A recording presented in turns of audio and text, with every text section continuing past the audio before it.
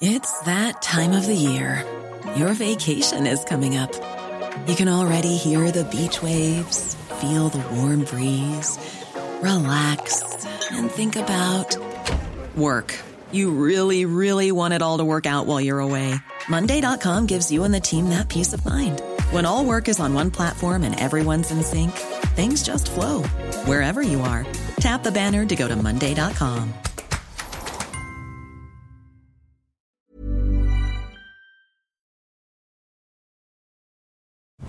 Привет, я Лиза Осетинская. Я считаю, что русский норм. In 2017, Liza Осетинская started a YouTube channel.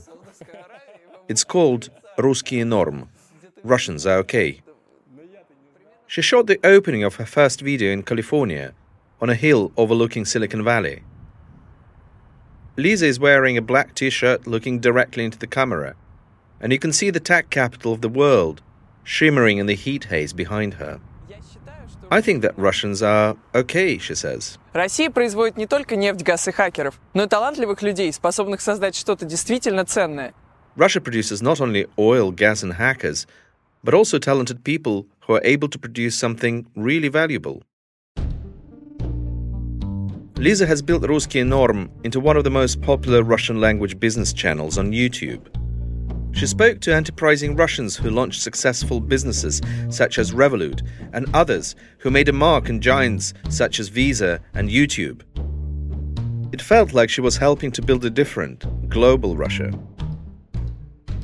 5 days into Russia's war in Ukraine, Liza sent me a text message. It said, "Вот и нету никаких русских норм. There are no okay Russians anymore." Because when it's bombing, you can't talk about success and prosper. And first, it's immoral. The second, it doesn't make any sense because it's all ruined by the politics. And I think Russia was sent behind to dozens of years, maybe hundreds, in terms of cooperation with the world. Liza herself is the epitome of Russia's integration with the West. In 1999, she became a reporter for Vedomosti, a leading business newspaper that was set up that year in a joint venture with the Financial Times and the Wall Street Journal. Vedomosti was a newspaper for a new century, promising a clean break from the era of oligarchs, insider deals, and shady privatizations. It was more than just a quality business newspaper. It was a symbol of those massive IPOs that happened in 2000s. It was a symbol of growing chains of supermarkets, telecom companies. So I was formed by this idea of Russia that is okay. Because Vedomosti was the first okay paper, in a way. The very first okay media. The rock star Sergei Shnurov, who was Vedomosti's Arts and Culture Man of the Year in 2001, provided the soundtrack to those years.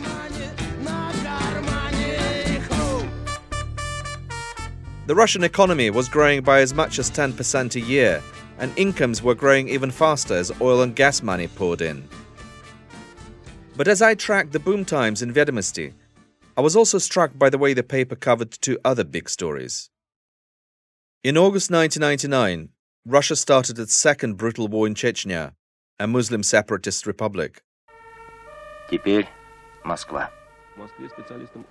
In September, a series of explosions destroyed 4 apartment blocks in 3 Russian cities, including Moscow.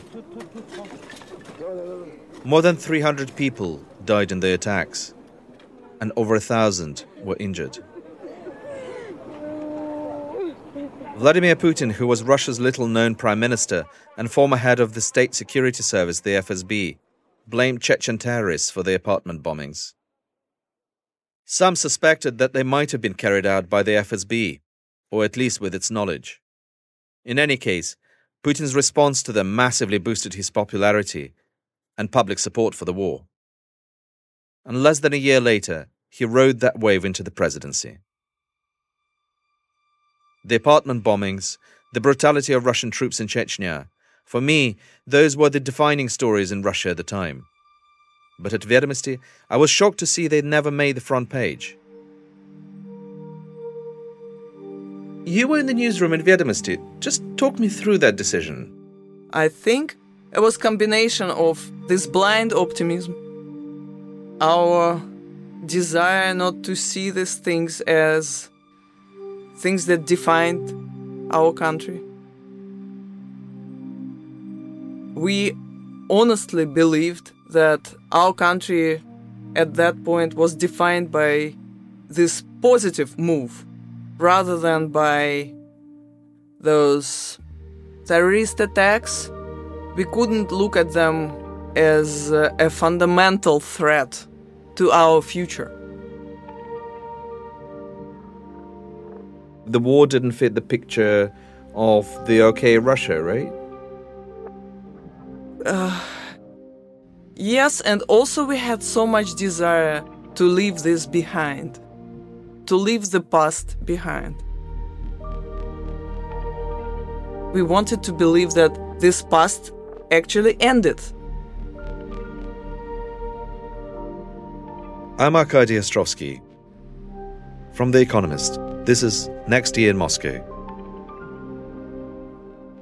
Episode 2. A Beautiful Life.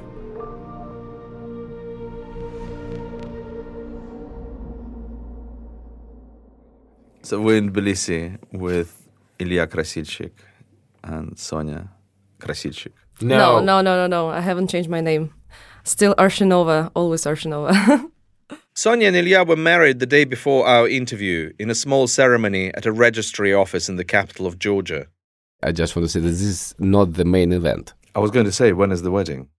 We haven't discussed it. I mean, when there will be peace, I think we'll discuss it. Step by step. Yeah, step by step. Before they fled Moscow, Ilya was an executive at Yandex, Russia's biggest tech company, and Sonia was a program director at a famous design institute. When they moved to Tbilisi, Sonia started volunteering, helping Ukrainians escape from the Russian-occupied territories. Ilya launched a project called Help Desk Media. It collects stories of people affected by the war, be they refugees from Ukraine or dissidents in Russia, and it offers assistance too. So people can write to our chat 24/7 and they can ask for help. We call it journalism on demand. I first met Ilya in Moscow just over a decade ago, during a very different chapter in his life and in Russia's. Back then, he was a young and successful journalist and publisher, the face of Russia's new hipster generation. This is the story of how two very different visions of Russia vied for dominance. The OK, open Russia, and Vladimir Putin's Russia. And how that struggle led to war. And in 2011, these two Russias collided for the first time.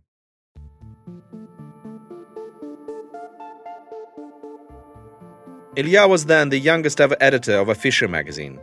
Youngest and the third. So, but still, I was 21 when I started this job. So I think, yes, it's pretty young, yeah. Afisha, which means playbill, was a glossy weekly covering entertainment and lifestyle. It portrayed Moscow as a cool modern European capital like Paris or Berlin. The magazine's unapologetically arrogant slogan was, "We will say it, and it will be." And its publishers wanted an editor who embodied the new reality. Their choice was Ilya. He was handsome, talented, and full of the energy of the moment. I think this was the wealthiest time in the Russian history, when for the first time people had an option to travel. I remember that I loved the section in the magazine called Weekend In. So weekend in Barcelona, weekend in Berlin, weekend in any other city. And it was possible. You just could come to some Western best city for a weekend and come back to Moscow. You are the part of the global world. And you are part of the Western civilization.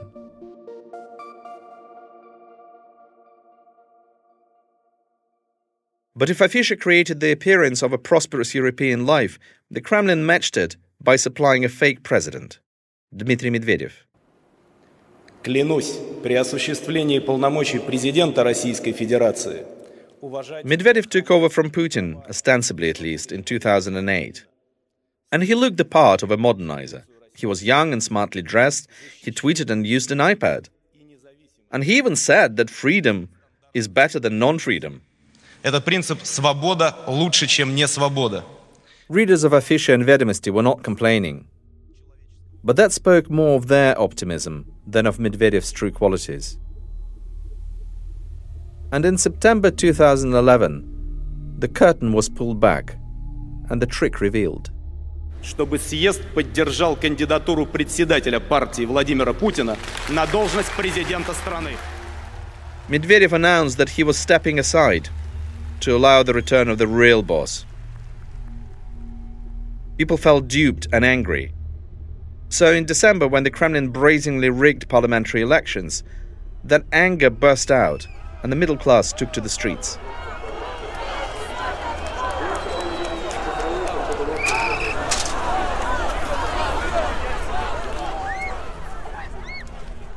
As The Economist Moscow bureau chief, I covered those protests. Two characters from two different generations took the stage. One was instantly recognizable. Boris Nemtsov, a charismatic liberal reformer from the 90s, chanted along with protesters, "Russia will be free."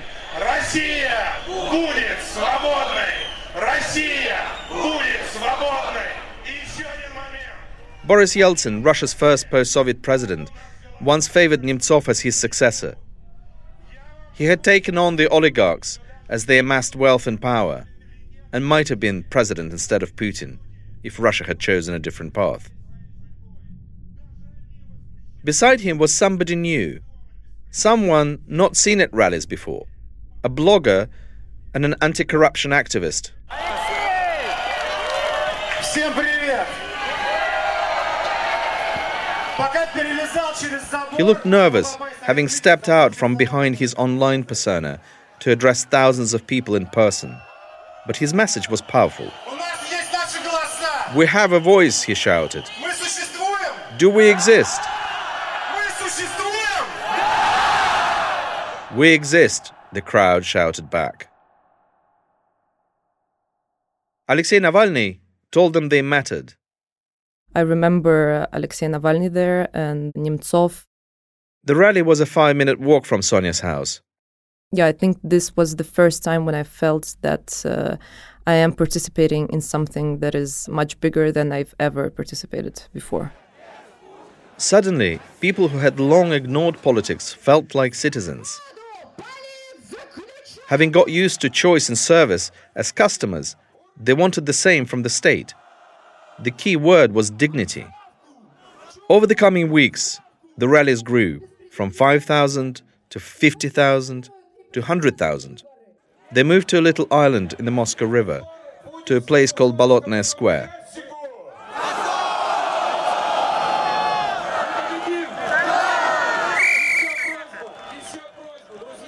The Kremlin was just across the bridge. It was very exciting. You felt freedom in a way, the freedom that you've never experienced before and you never thought of trying to experience, this feeling of freedom. And these gatherings felt like a once-in-a-lifetime experience for you. What were you protesting? What were you trying to say? I think when you're a teenager, when somebody lies to you, it feels very personal, especially when somebody is lying to you about the future that you might and can have. You take it really personal. And even though at that time I wasn't allowed to vote, because I was underage, it almost felt like you're fighting for your future. Over several months, on weekends, demonstrators sporting skiing jackets and goose-down parkas carried witty slogans and balloons. It felt more like a carnival than an uprising. Protests were now in vogue. There were police, of course, occasionally chasing protesters off the streets, but the atmosphere was not fearful or violent. I remember the moment when we had to run, and actually it felt exciting. It felt fun, when you have to run. I don't know, is there a word in English for it? Salочки? It felt like a tag game. And just the energy and the sensation of a big, big group, the group that is bigger than all of this police. It felt like we could win this game, you know. Sonia remembers running until she arrived at a cafe called Jean-Jacques, a popular après-protest hangout for intellectuals and activists. She and her friends were too young to go in, so they huddled on the boulevard outside. She would later learn that Ilya, her future husband, was inside Jean-Jacques at that exact moment. And to the teenage Sonia, peering in through the cafe's steamed-up windows, he and his friends seemed like heroes. All of these independent journalists that were kind of idols for us, they were there and they were discussing the future of the country, of the state. And we just, we wanted to be somewhere close, yet not very close, just to experience this energy, because I think we were driven by this energy that these people were producing. I felt like I was in power, like I have a lot of strength, and actually it was a feeling that we're actually more powerful than these bastards. What made you think you were more powerful? First of all, I think when you're 20, this is the feeling which you have. Second is that all the main Russian newspapers, all the main Russian magazines, all the main Russian popular websites, they were liberal. And they were strongly oppositional. So actually we control the narrative. And in Russia, narrative is everything. This is a country that in the last 40 years alone has moved from communism to democracy to imperialism. The one thing that has been consistent is that people who control the narrative have the power. And if Ilya thought the Kremlin would leave that up to him and his liberal friends, he was mistaken. They were smart. They were smarter. And they just waited.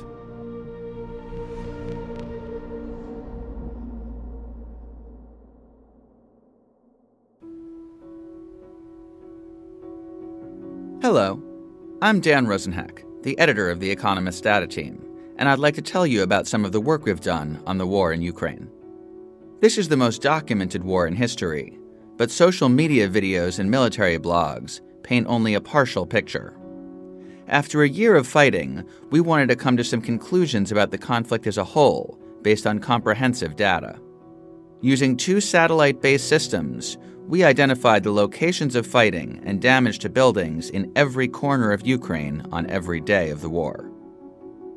We found that rather than being limited to a few big offensives and grinding battles, the war has devastated vast swathes of the country, reaching 14% of municipalities and damaging nearly half of the hardest-hit cities.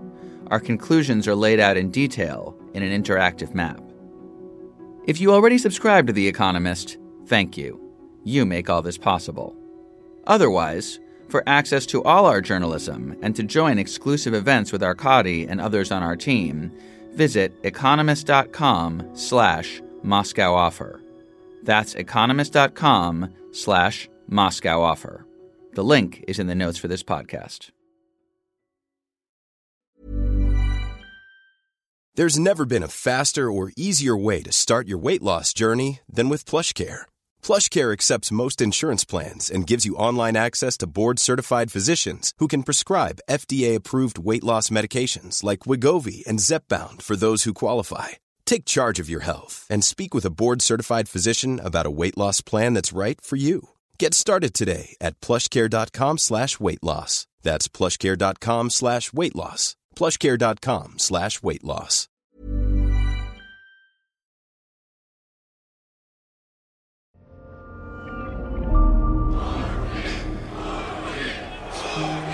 In March 2012, Putin returned to the Kremlin as president. His control over television, his promise to maintain economic stability, and the lack of any other serious opponent on the ballot made the election result a foregone conclusion. He celebrated with an elaborately staged victory rally in front of the Kremlin. But not everyone was cheering. On the eve of Putin's inauguration, people came out to demonstrate against his return. This time, there was violence, almost certainly provoked by security services. Police detained 400 people and cleared the streets. The next day, Putin's motorcade rode through an eerily empty Moscow. The morning of the inauguration, riot police raided the Jean-Jacques Cafe. It felt like we failed. Like something we were protesting against happened and you feel like a loser. When did it stop feeling like a game? When the Bolotnaya cases started to happen. After Putin returned to power, prosecutors went after the Bolotnaya protesters. When people were being put to jail because of participating in it. So it felt dangerous. That's the moment when it stopped being fun. I felt very angry. There was no hope.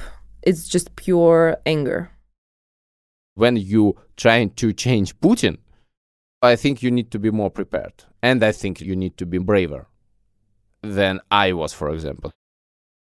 Ilya realized that it would take a lot more than a peaceful demonstration to make Putin go. My goal and the goal of my friends was to avoid blood. And I'm not actually sure that the real politician should go this way. The real politician should go in the conflict, because there is no possibility to win without fight. This is not the government who will say, okay, we'll surrender. But while repressions could crush the protests, Putin also needed something to boost his popularity. He needed a new story to tell to the Russian public. And that story was now unfolding in Ukraine.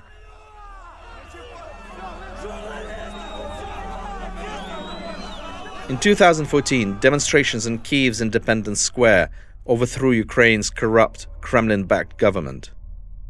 I was there reporting on the Maidan uprising for The Economist. I saw protesters burn tires, price up cobblestones, and build barricades. It became known as the Revolution of Dignity.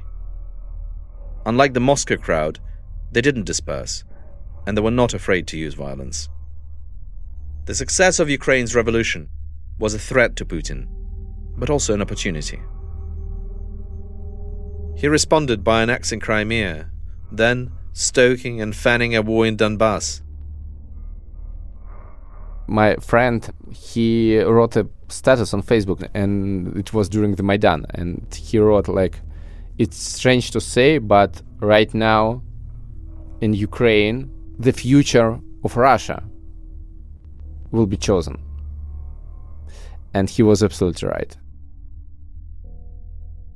And throughout all of it, Russian state television provided the pictures. The army supplied the war. These were the same plot lines that 8 years later would be used to prime the country for a full-scale invasion of Ukraine. It had clear villains, invented Ukrainian Nazis, victims, terrorized Russian speakers, and heroes, Russian soldiers who would come to their rescue. Unlike the current war, though, the annexation of Crimea produced real euphoria in Russia. There were fireworks, concerts, and uplifting speeches by the president. His popularity rating soared.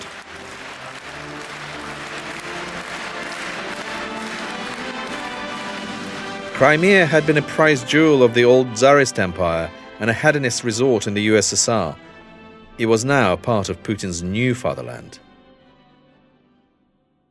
The war in Donbass was serialized into hour-long episodes on state television, filled with violence and suspense. 60 минут о самом главном, наш специальный выпуск Евгений Попов на And before long, the violence found its way back over the border into Russia. Я считаю преступлением, просто самым настоящим преступлением, войну Путина против Украины. Причем я хочу сразу сказать, это не война России и Украины. Я против. Boris Nemtsov, the liberal politician who joined Navalny at Bolotnaya Square, understood that Putin's war in Ukraine was also crushing freedom in Russia. After the annexation of Crimea, he led an anti-war movement. In 2015, Nemtsov and Navalny planned a demonstration for March 1st, the first day of spring in Russia. But spring never came. On February 27th, Nemtsov and his girlfriend went for dinner at a restaurant in an upscale shopping mall on the Red Square. Afterwards, he walked home across a bridge outside the Kremlin walls. There, an assassin shot him 4 times in the back.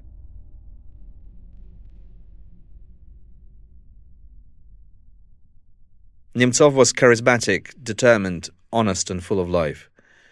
He embodied hope for a free, open, and optimistic Russia that never was.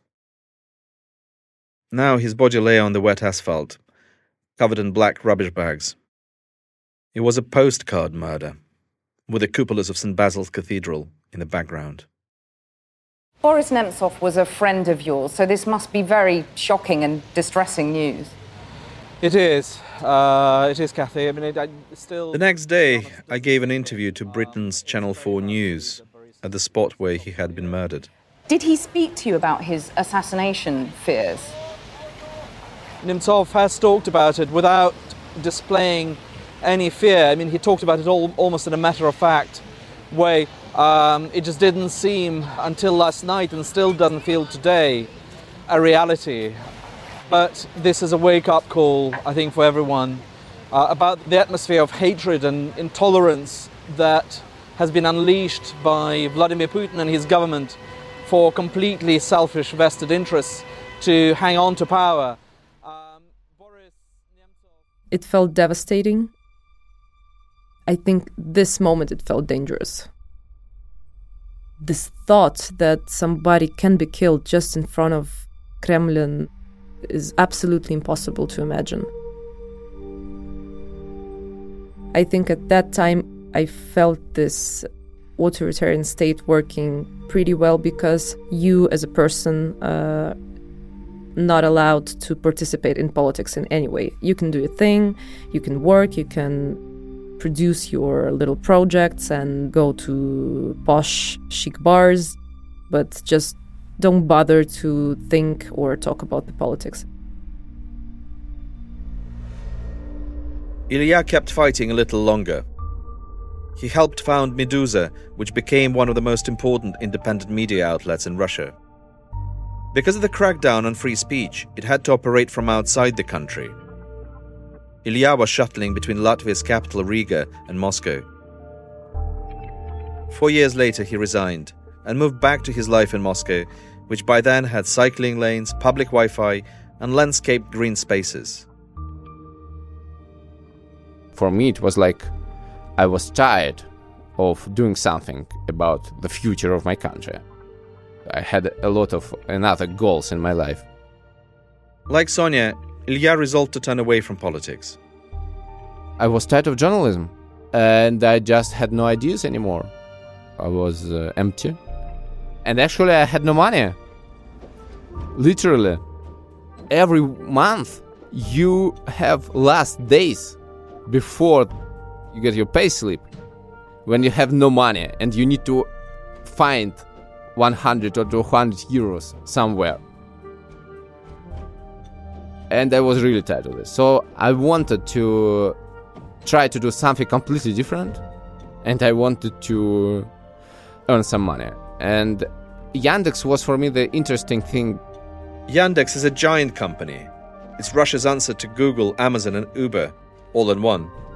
Ilya became the head of its new grocery delivery service, which was making life in Moscow ever more comfortable.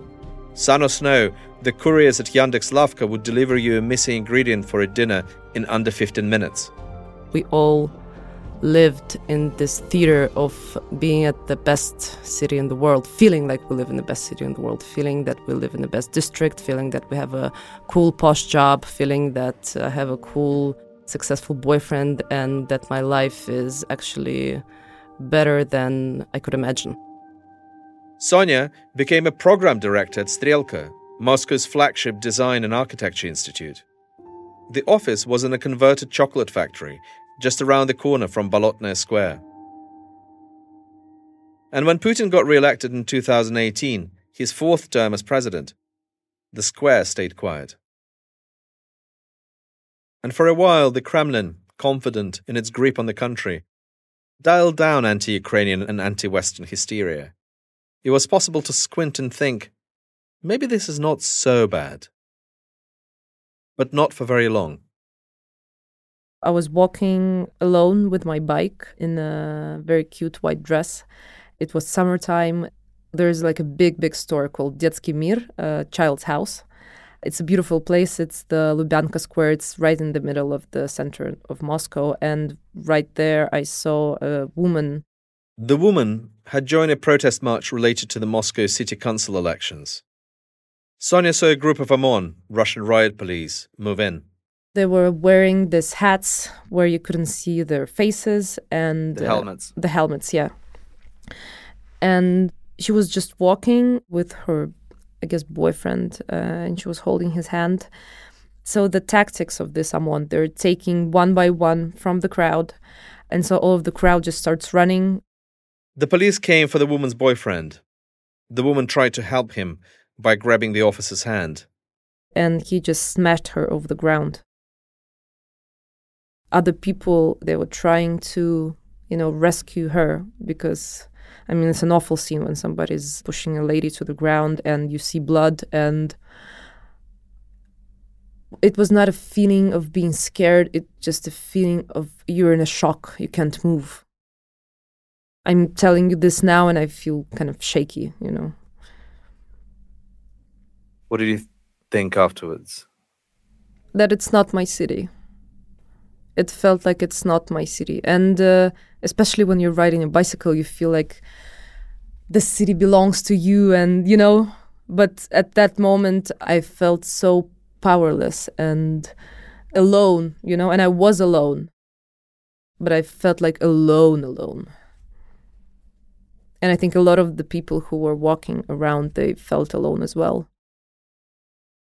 The wall that separated Sonia's life from the state's repression was growing thinner and thinner, and on February 24th, 2022, it came tumbling down. I clearly remember the morning of 24th. It was like 8 a.m. I just opened my eyes, I opened my phone. I always, when I open my eyes, I open my phone, and there was a lot of push notification about the war. I opened some video, there was a bombing of Kyiv. I clearly remember this feeling that this is not my world anymore. So I'm not secure anymore. I see my apartment, and you feel your apartment like a safe place. I don't feel it as a safe place anymore. So everything changed just in 1 second. Russia was engaged in a full-scale war. Its creative class was no longer needed. At the moment, my thought was, I guess all of these projects that I've made, all of these exhibitions, all of this work at Strelka and et cetera, it was exciting, yet it was grabbing attention from something that was worthy of attention much more than all of these cultural projects. And I was thinking, am I a part of this machine that created this situation? Like hundreds of thousands of others, Sonia and Ilya joined the Russian exodus. They left soon after the war began and settled in Tbilisi. Ilya has since been put under criminal charges in Russia for spreading news about the massacre of civilians in the Ukrainian city of Bucha. And they are both now left to wonder how their country got away. It happened, I don't know how to say it, during my watch, yes? So it happened while I live a beautiful life. What I didn't understood, that we had no time for this. That when you don't have the legal court, when you don't have the justice, when you don't have the real parliament, it will be worse. And my feeling was that no, it will be better. There will be progress. And the progress, our culture, will beat these people who are dinosaurs, who are from the past. And right now they see that the past can destroy the future. The past is very dangerous. The past is very dangerous. About 40 miles west of where Sonia and Ilya are living in exile, that danger is alive and well. In March 1917, Stalin arrived in St. Petersburg. In autumn 1917, the Socialist Revolution took place in Russia. After this revolution, the Soviet Union was formed, the first socialist state in the world. In 1991... That's next time. Next Year in Moscow is produced by Sam Colbert, Pete Norton and Ksenia Barakovskaya, with help from Lika Kremer and Liba Studios. Additional production and development is by Sandra Shmueli.